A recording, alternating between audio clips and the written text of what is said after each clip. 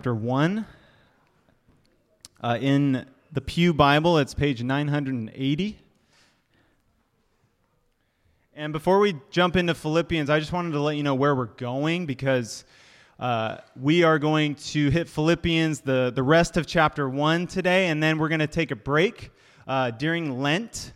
We're going to do a series on lament, and we're going to use the Psalms to sort of learn how to lament. And this psalm that we read this morning was a great kind of teaser, but basically we're going to dive into 5 psalms of lament over the course of 5 weeks during Lent, and we're going to learn about what to do when we encounter things like enemies or illness, whether it's mental illness or physical illness, what to do when we encounter a time in life when it seems like God has forsaken us. So it's going to be intense, but it's Lent, so it's a good excuse to kind of dive into that stuff. So that's what we're going to be doing for the next 5 weeks after today. But for today, we are going to finish Philippians chapter 1. And I just want to give you a little warning. Paul's going to get a little political today. All right? And we're in that season. It's 2023. There's an election in the fall of 2024. We're just starting to get those whispers of like, I'm running for president too. Yeah, me too, me too, me too. And like, guys, are we ready? Are we ready for another one? Are we? No. Okay. But it's coming. And so I think passages like the one we're going to do this morning will help. And so I'm going to just kind of warn you. And here's the reason. American Christians, we confuse the kingdom of God with the kingdom of America. Even though we're supposed to be dual citizens of these kingdoms, oftentimes we want to take both passports, trade them in for one super passport, because we want the kingdom of God and the kingdom of America to be one. They're not. And the problem with doing that is these kingdoms are at odds. They're not the same thing. The problem with conflating the kingdom of God with the kingdom of America is that doing that overinflates the importance of America, and it underappreciates the transcendence of the kingdom of heaven. We need to keep these two kingdoms separate in our hearts. So not only that, we need to not just keep them separate, but we need to prioritize one over the other. And we need to let one speak to how we act in the other. We need to let our citizenship in the kingdom of heaven dictate how we interact with the kingdom of America. So, in our passage today, Paul, in this letter to the church in Philippi in roughly the year 60 AD, he has arrived finally at the last 4 verses of chapter 1. He's arrived at his exhortation. He has arrived at his encouragement. This is the one thing he wants them to remember if they never see him again. And this is what he's going to spend the rest of the letter unpacking. So what we're learning this morning will carry through till the end. So what is it?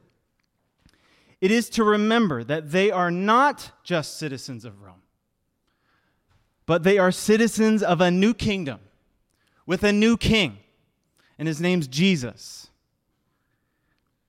And they're not just citizens by name, but they are acting on behalf of this new kingdom, in the midst of this old kingdom. I went to the Museum of History and Industry on Friday with my daughter Ella's class. And right beforehand, the teacher, she goes to this school called Seattle Classical Christian School. And they wear these cute little uniforms. And right beforehand, the teacher was instructing them, all right, kids, we're going to show these people in the museum honor. We are going to steward the space. Why? Because the word Christian is on our uniform. We are representing not just this school, but the name of Jesus out there at the Museum of History and Industry. And that's exactly what Paul is reminding this church today. That they are representing Christ's kingdom every time they walk out the door. Every time they go to work. Every time they open their mouths, they're representing Christ. If they have the word Christian in their identity. And they aren't just representing this kingdom individually. We're not just representing this kingdom individually. We are representing how this kingdom operates by doing it as a community. We're not just Christ's representatives individually out there. We are Christ's outpost as a community. It's the same with us. We are called to gospel unity as we seek to represent how the future kingdom of Jesus works. Because it's already started, but it has not yet been consummated. So let's take a look at how Paul exhorts his friends in Philippi here. In chapter 1, starting in verse 27, we'll read till the end of the chapter. He says, "Only let your manner of life be worthy of the gospel of Christ." I'm just going to pause because there's a note in my Bible which is important. And it says in Greek, this says, "Only behave as citizens worthy of the gospel of Christ, so that whether I come and see you or am absent, I may hear of you that you are standing firm in one spirit, with one mind, striving side by side for the faith of the gospel, and not frightened in anything by your opponents. This is a clear sign to them of their destruction, but of your salvation, and that from God. For it has been granted to you that for the sake of Christ, you should not only believe in him, but also suffer for his sake, engaged in the same conflict that you saw I had, and now hear that I still have." Let's pray. Father God, we just thank you for your word. Thank you that it is transcendent. Lord, it is the same yesterday, today, and forever, just like you are. Lord, your word is what we want to adhere to. It's what we want to listen to. It's what we want to bring in and let shape our inner beings. So I pray that your word would do that by your Holy Spirit this morning and form us as individual Christians and as a community of Jesus followers into the community that you want us to be here in Capitol Hill, here in Seattle. In Jesus' name, amen. All right. So Paul, in the first 26 verses of chapter 1, he has just finished recounting what's up with him.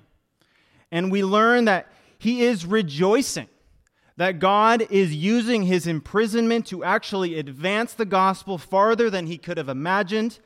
And now he's gearing up for what's next. He's waiting for his trial in Rome. Death or life?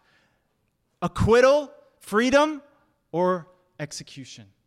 That is Paul's lot. That is what he just explained to them is going on with him. And so he expects to be set free and see them again, but on the off chance that it will at least be a while, he lays it out for them. He says, whether I come and see you or I am absent, I want to at least hear that you are letting your manner of life be worthy of the gospel of Christ. This is the one thing. It starts with that word only. That's what it means. Whatever happens. If this is the only thing you hear or the only thing you read in this letter, let this describe your life. Let your manner of life be worthy of the gospel of Christ. And so the first part of verse 27 gives us the what. This is Paul's exhortation. This will carry us through the letter. Behave as citizens worthy of the gospel of Christ.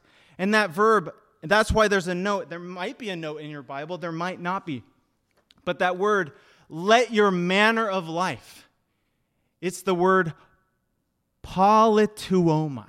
And I don't usually do the Greek thing, but do you hear that? Political. This is your politic. This is how you move in the world, in community, in society. And one of the reasons we know this is what he's saying is because later in chapter 3, verse 20, he says this. He says, but our citizenship is in heaven, and from it we await a Savior, the Lord Jesus Christ. That's the noun form, politeuma, of the same word, let your manner of life. It means behave as citizens. It's basically the verb form of the word citizen. Citizen yourselves like this. And that word worthy, it means fitting. As citizens of this new inaugurated kingdom of heaven, this is what that looks like. This is unfitting, this is fitting. This is not worthy, this is worthy. It's not worthy as in you need to be worthy of the kingdom. No. You've been made citizens, and so act like it. That's what he's saying. And the gospel of Christ. He says, behave as citizens worthy of the gospel of Christ. The gospel. We hear that word and we think of religion. We think of maybe a music genre. We think of Christianese. That word is a political word. It means the heralding of news. It's an announcement. That's what gospel means. It indicates a new politic, a new regime, a new kingdom. For those of you who think Jesus isn't political, he is. He's not partisan. He doesn't fully endorse the Democratic Party or the Republican Party or the Libertarian Party or the Green Party or who cares. But he's political. He's probably the most political person in history. He claims all authority in heaven and on earth. That doesn't get any more political. He says he is the King of Kings, the Lord of Lords. Eventually, Jesus plans on completely taking over the world and all who reside on the earth. You're telling me Jesus isn't political? He is. One of the most political things you can do is show up to church, is take communion, pledging allegiance wholeheartedly to a king that will eventually ascend the throne of the earth. So how does Paul suggest that the Philippians behave as these citizens of the kingdom of God, worthy of the gospel of Christ? Let's reread verse 27. He says, only behave as citizens worthy of the gospel of Christ, so that whether I come and see you or am absent, I may hear of you, that you're standing firm in one spirit, with one mind, striving side by side for the faith of the gospel. So right there in verse 27, we see Paul's exhortation. He wants them to behave as citizens in gospel unity. You want to know how to behave as a citizen, and an individual, upstanding citizen of the kingdom of heaven? You do it with the other citizens. You do it together. You do it with the group of other believers around you. Look how robust this exhortation to unity is. Remember, this word you is not you as an individual. This is a plural you he's talking. He says, I want to hear of you that you, group, you, local church, you Christians are standing firm in one spirit, with one mind, striving side by side for the faith of the gospel. There's a threefold just emphasis on being one and doing this thing together. He wants to hear that they all together now are doing it, striving side by side for the faith of the gospel, standing firm in one spirit with one mind. So today we're going to look at 5 characteristics of gospel unity from our passage today. But just here from verse 27, that last part, we learn 3 things about gospel unity. First, that it has a source. Second, that it has a method. And third, it has a purpose. So first, gospel unity has a source. What is it? It's the one Spirit. He wants to hear that they are standing firm in one Spirit. Now, I'm reading the ESV, as probably many of you are, and the ESV does not capitalize Spirit right here, but it should. Because there's evidence to suggest that Paul is not thinking about being unified in the Spirit, lowercase, like a unified vibe. He's talking about the Spirit who unifies. And we know this because in Ephesians, he calls unity, he says, maintain the unity of the Spirit in the bond of peace. He never says in the Spirit anywhere else, meaning a unified vibe. He means it in the Holy Spirit. And so what do we learn here? We learn that the first thing we need to remember about gospel unity is that we did not make it. We don't need to create unity. We just need to stand firm in the one who did. That's why Paul says maintain it. He doesn't say create unity. He says just believe it's true, because it is.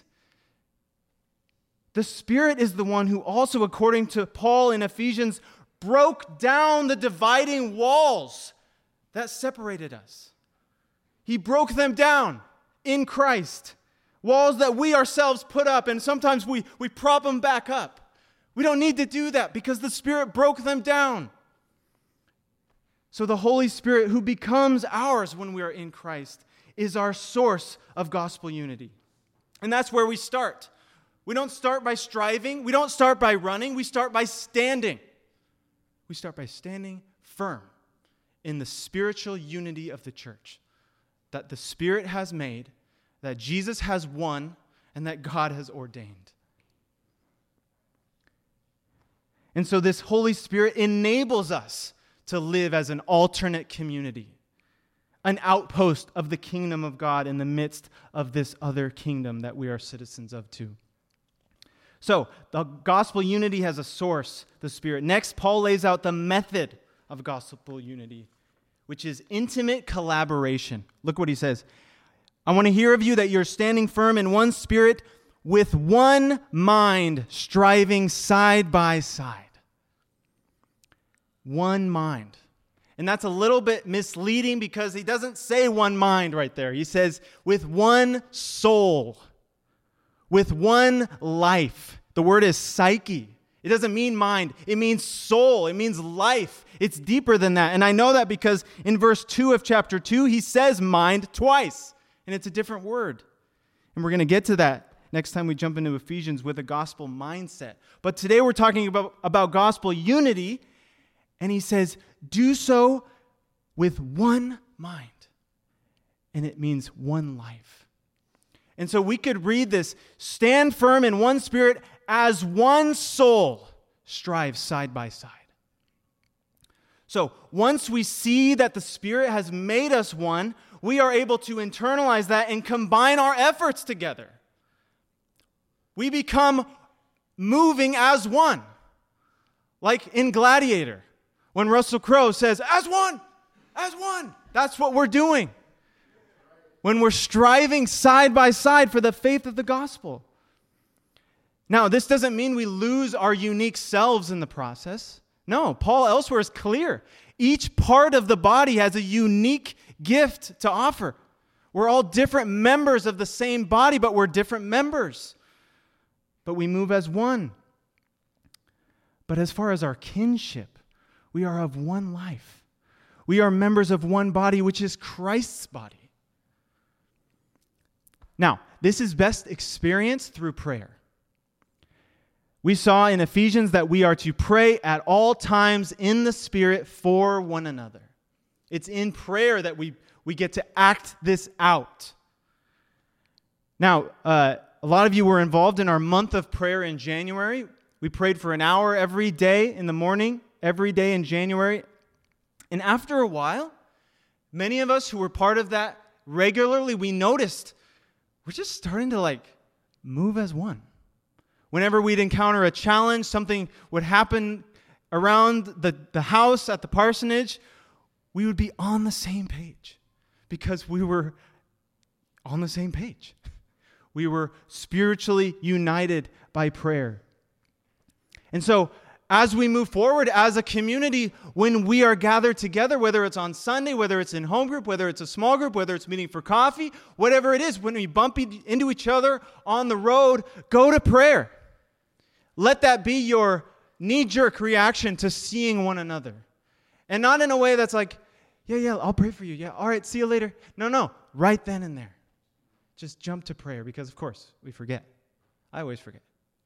Just do it right then and there. And over time, that develops this as one reality. And this leads to a posture of co-laboring together. Your loved ones become my loved ones. Your struggles become my struggles. Your joys become my joys. We're on the same team, and that word team is appropriate because the word striving has the root word athletic. Paul says striving side by side. That's one word. It says it's sin as in with and athlete as in joining together. It's like you're 2-on-2. I lost it there. But it's like you are on a team with your side by side, doing this together. It's like a 3-legged gunny sack race, maybe. Paul uses this word later in Philippians, and he's talking about unity right here. There's a reason. There's a reason he's talking about unity. He's not just talking about it because, unity's great. No. The Philippians were having an issue. And over in chapter 4, we see what it is. He says, in chapter 4, verse 2, he says, I entreat Euodia and I entreat Syntyche to agree in the Lord. These are two ladies that are fighting. They're not unified. They're fighting. And he says, yes, I ask you also, true companion, help these women who have what? Labored side by side with me in the gospel. This is personal for Paul because these ladies who are fighting, he loves them and he's fought with them for the gospel. It's the same word. And so what does he urge them to do? He urges them to agree in the Lord. Not like, guys, come on, just sweep it under the rug. Like it's not a big deal. It might be a big deal. It might be a big deal what's going on between them. But he urges them to agree in the Lord. Why should they agree? Why should they reconcile? Because there's a bigger reason. There's a bigger issue at stake. The gospel's at stake. Infighting, conflict, unnecessary stuff like that is not just wrong because you shall not fight. It's wrong because it distracts you from the gospel. So Paul says, come on, this is pointless. Lay your lives down for one another and agree in the Lord. And this leads us to the third thing we learn about gospel unity in verse 27. Gospel unity has a purpose. Back in chapter 1, verse 27, he says, stand firm in one spirit with one mind, strive side by side. Why? For what purpose? What's the point? For the faith of the gospel. Gospel unity has a purpose. We're unified for a reason. We don't unify for unity's sake. We're unified for a purpose.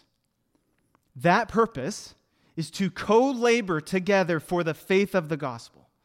That is, the faith that comes from the gospel. The faith that originates from this heralding, from this announcement. Guess what? Jesus conquered death. He conquered death and he also conquered your sin.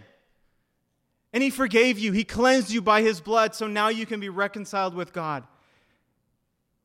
So our purpose as a unified community is to partner with God in growing this community. Our goal is not to poach Christians from other churches because, hey, we're doing things better down here. No, it's to get people who haven't given their lives to Christ to come in. It's to extend the kingdom citizenship opportunity to people who have not had it before, to reach those who do not yet have this faith, to glorify God by adding to our number those with whom the Spirit wants to make us one. Unless we think that there's not that much opportunity out there. No, there are so many people in this neighborhood, so many people in this city who need Jesus. College students, single professionals, unhoused neighbors, families, rich, poor, old, young, all of whom need to hear and understand the gospel of the kingdom of Jesus.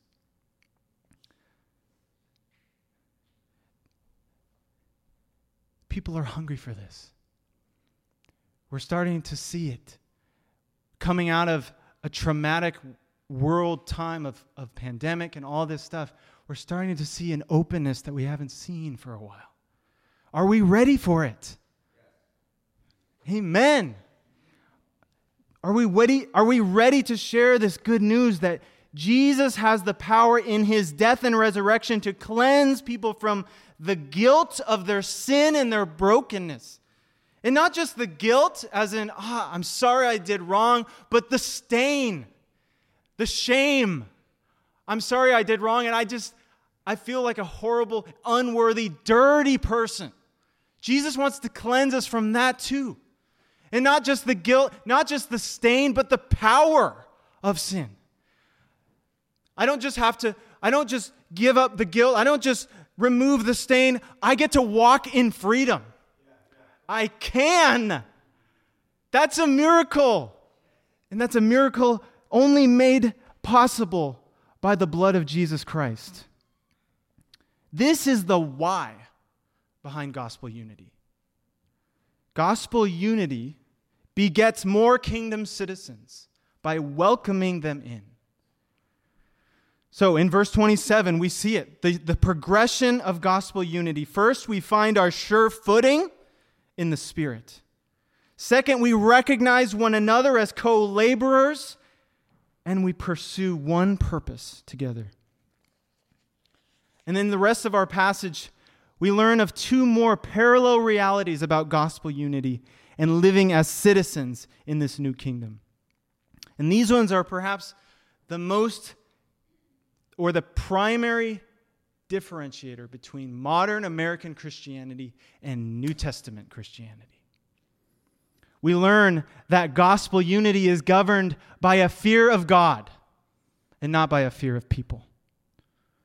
And second, we learn that gospel unity comes with suffering. Ouch. So first, gospel unity has a fear of God and not of others. Verse 28, Paul says, "Not frightened in anything by your opponents. This is a clear sign to them of their destruction, but of your salvation, and that from God."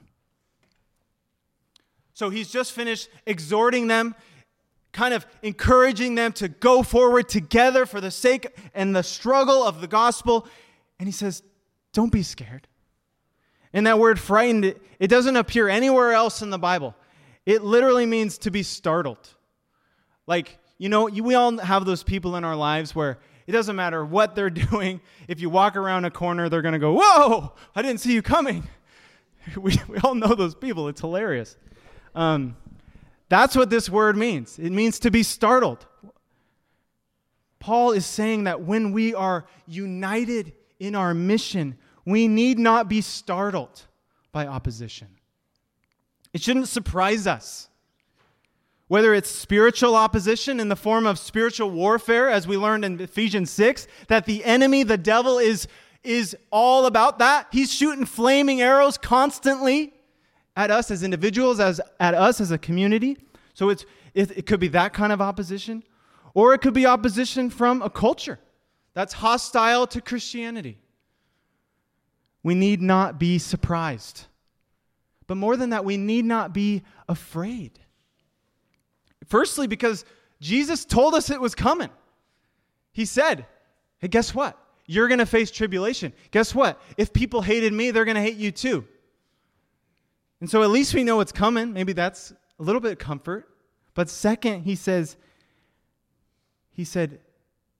we need not be afraid of people because the worst that people can do is kill your body, which, that's pretty bad. But he says, if you're going to fear anyone, fear God, because he can kill your body and your soul. So there's a hierarchy of fear there. And we should fear God because he's the ultimate judge. And notice here in verse 28 that it's God who decides. He's the one who gets to decide who is destroyed and who is saved. Him alone, not us. And notice that Paul says that showing no fear becomes a sign to people. He says, this is a clear sign to them of their destruction. This is interesting. But it's powerful when the people of God show no fear in the face of suffering. We saw that, decades ago with the civil rights movement, with nonviolent protests. People just standing there, whatever happens, but I'm not going to show any fear. And they suffered. And yet it was a sign. It was a sign to a watching nation that things needed to change. And this is a lesser illustration, but, we've all been to those ball games and you walk out and there's a megaphone preacher screaming. And as Christians, we might go, oh. Although if you're one of those, I'm bringing you up because, wow, talk about no fear. It's powerful when the people of God elevate the fear of God above the fear of man. And we don't know who these opponents are, specifically that Paul's talking to about for the Philippians. Clearly, they had some sort of opponents. It's likely that he's referring to some kind of governing authority. Remember, at this moment, Caesar, the emperor of Rome, is both Lord and Savior. That's his title, at least a couple of them. Yet here is a group of worshiping believers worshiping someone else as Lord and Savior. That wasn't likely going to mean kind treatment. And Philippi is a Roman colony, so Roman ways, Roman citizenship, Roman way of life was a big deal to them. But notice that in the face of opposition, whatever that looked like, Paul doesn't recommend that we Christians seize our rights, seize power, or take to Twitter. Nope. That's not what he recommends. And where he goes next is, we don't like it. But it brings us to the final thing we learn about gospel unity. It comes with suffering. In verse 29-30, he says, "For it has been granted to you that for the sake of Christ, you should not only believe in him, but also suffer for his sake, engaged in the same conflict that you saw I had, and now hear that I still have." When Paul started this church, he was thrown into prison like the first week and run out of town the next day. He suffered right off the bat in Philippi, and clearly he's still suffering because he's in prison, writing this letter. And so here he is, describing to them the way of Jesus, and he says, it has been granted to you that for the sake of Christ, you should not only believe in him, but also suffer for his sake. This is a shocking verse, and it's one that we don't really like. We like verses like Romans 8:28, that says, "For God works all things together for the good of those who love him and who are called according to his purpose." We like to use that verse and say, yeah, you're in a time of suffering. It's really a bummer. God's going to use it. He didn't send it, but he's going to use it for your good. We like that. It doesn't say that here. It says something a little bit more controversial, a little bit more like it just kind of gets under your collar. It says, it has been granted to you. It's been granted to you. That word granted, the root word is grace, gift. You could rephrase this sentence. It has been graciously given to you that for the sake of Christ, you should not only believe in him, but also suffer for his sake. So, just in case we want to call Paul off his rocker and just kind of write him off, we can just remember, though, what Jesus said. In Matthew 5, he said, "Blessed are those who are persecuted for righteousness' sake, for theirs is the kingdom of heaven. Blessed are you when others revile you and persecute you and utter all kinds of evil against you falsely on my account. Rejoice." This is from Jesus. "Rejoice and be glad, for your reward is great in heaven. For so they persecuted the prophets who were before you." Okay. And then we see the apostles in the early church, just months after the church was born. In Acts chapter 5, it says, when they, the leaders, the priests, the elders, the Jewish religious leaders, they called in the apostles. They beat them and charged them not to speak in the name of Jesus, and then let them go. Then they, the apostles, left the presence of the council, rejoicing that they were counted worthy to suffer for the name. So, the early Christians took Jesus seriously when he recommended that they not just tolerate persecution, but rejoice in it and be glad for it. Paul picks up on this in his own life, in his own letters. Later in chapter 3, he says, "Whatever gain I had, I count as loss for the sake of Christ. Indeed, I count everything as loss because of the surpassing worth of knowing Jesus Christ my Lord. For his sake, I have suffered the loss of all things and count them as rubbish, garbage." It's actually an expletive word. "In order that I may gain Christ and be found in him, not having a righteousness that comes from the law, but that which comes through faith in Christ." And then he says, "that I might know him and the power of his resurrection and may share in his sufferings, becoming like him in his death." And of course, he needs to turn no further than the example that Jesus laid down in his own flesh. And he will. In chapter 2, the very heart, the beating heart of Paul's theology, the beating heart of this letter to the Philippians is the poem that reflects the descendancy and the ascendancy of Christ. In chapter 2, verses 5 through 11. I've read it a few times, but you can read it on your own time. Glory and exaltation is the final destination. But guess what the route is? Weakness and suffering. If you've watched The Mandalorian, this is the way. Weakness and suffering. Not seizing power, not seizing your rights, not fighting, not getting all high and social media posting up. No. Weakness and suffering. That's how Paul recommends we go through the world. That's how he recommends we behave as citizens of this new kingdom. And I don't want to don't get me wrong. As dual citizens of America and heaven, we've had it really easy. Seriously, here in America and even in Capitol Hill, we can gather openly and praise Jesus as Lord and Savior.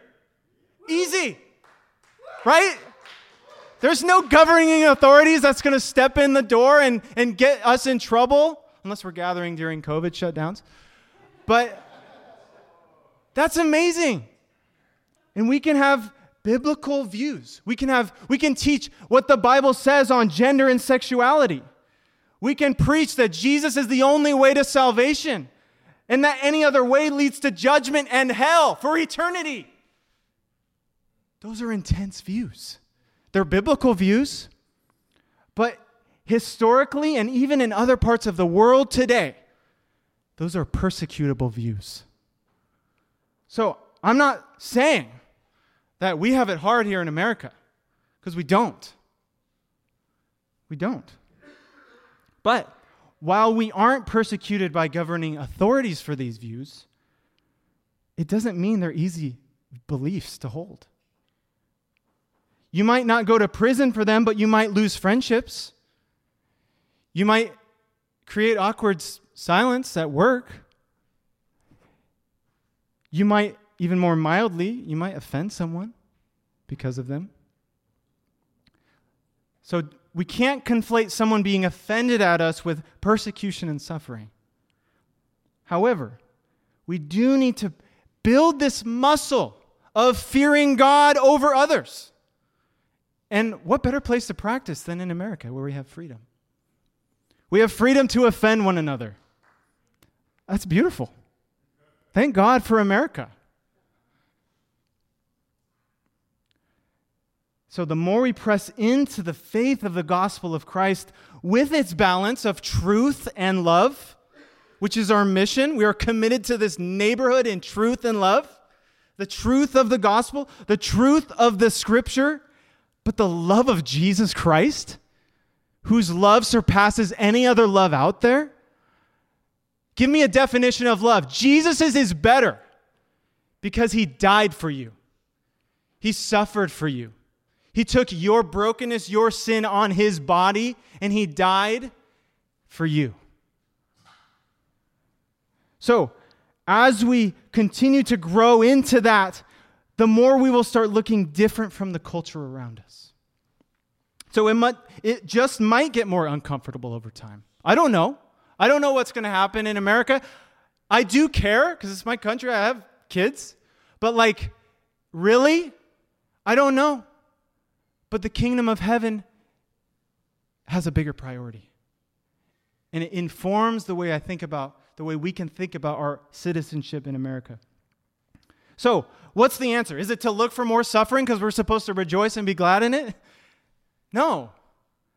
It's to stay faithful to Jesus, no matter what. As Paul said in verse 8 in chapter 3, I count everything as lost because of the surpassing worth, the value of knowing Christ Jesus my Lord.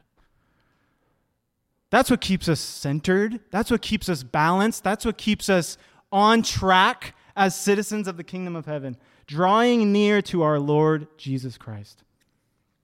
So, our citizenship in the kingdom of Christ supersedes our citizenship here.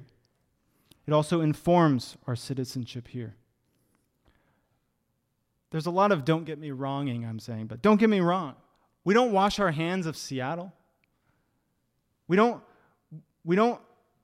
say, those aren't my problems. I'm a citizen of the kingdom of heaven. I'm not going to get involved.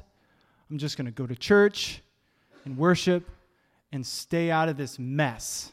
No, that's not what we do. Because what did Jesus do? The Word became flesh and dwelt among us. If that's not getting your hands dirty, I don't know what is.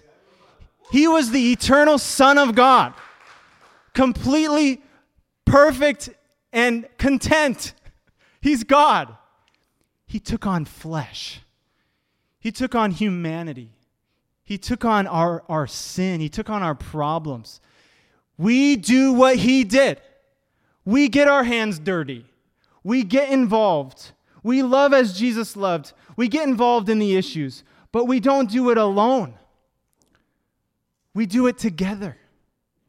We do it in the Spirit. We do it with gospel unity. But more than that, we do it for a reason, for the faith of the gospel. After all, we are an outpost of the kingdom. As Justin used to say, we are an embassy of the future. We're ambassadors from the future because that kingdom's coming. But by golly, this is a hard task. It's hard for any one person, of course, and it's hard for a group of people. We're all sinners. Euodia and Syntyche, they were at each other's throats. Some of us are at each other's throats. But because of the gospel, we have the resources we need to agree in the Lord. Because Jesus has taken on our sin. He's taken on our stupidity. He's taken on our self-destructive habits. And he pinned them to the cross.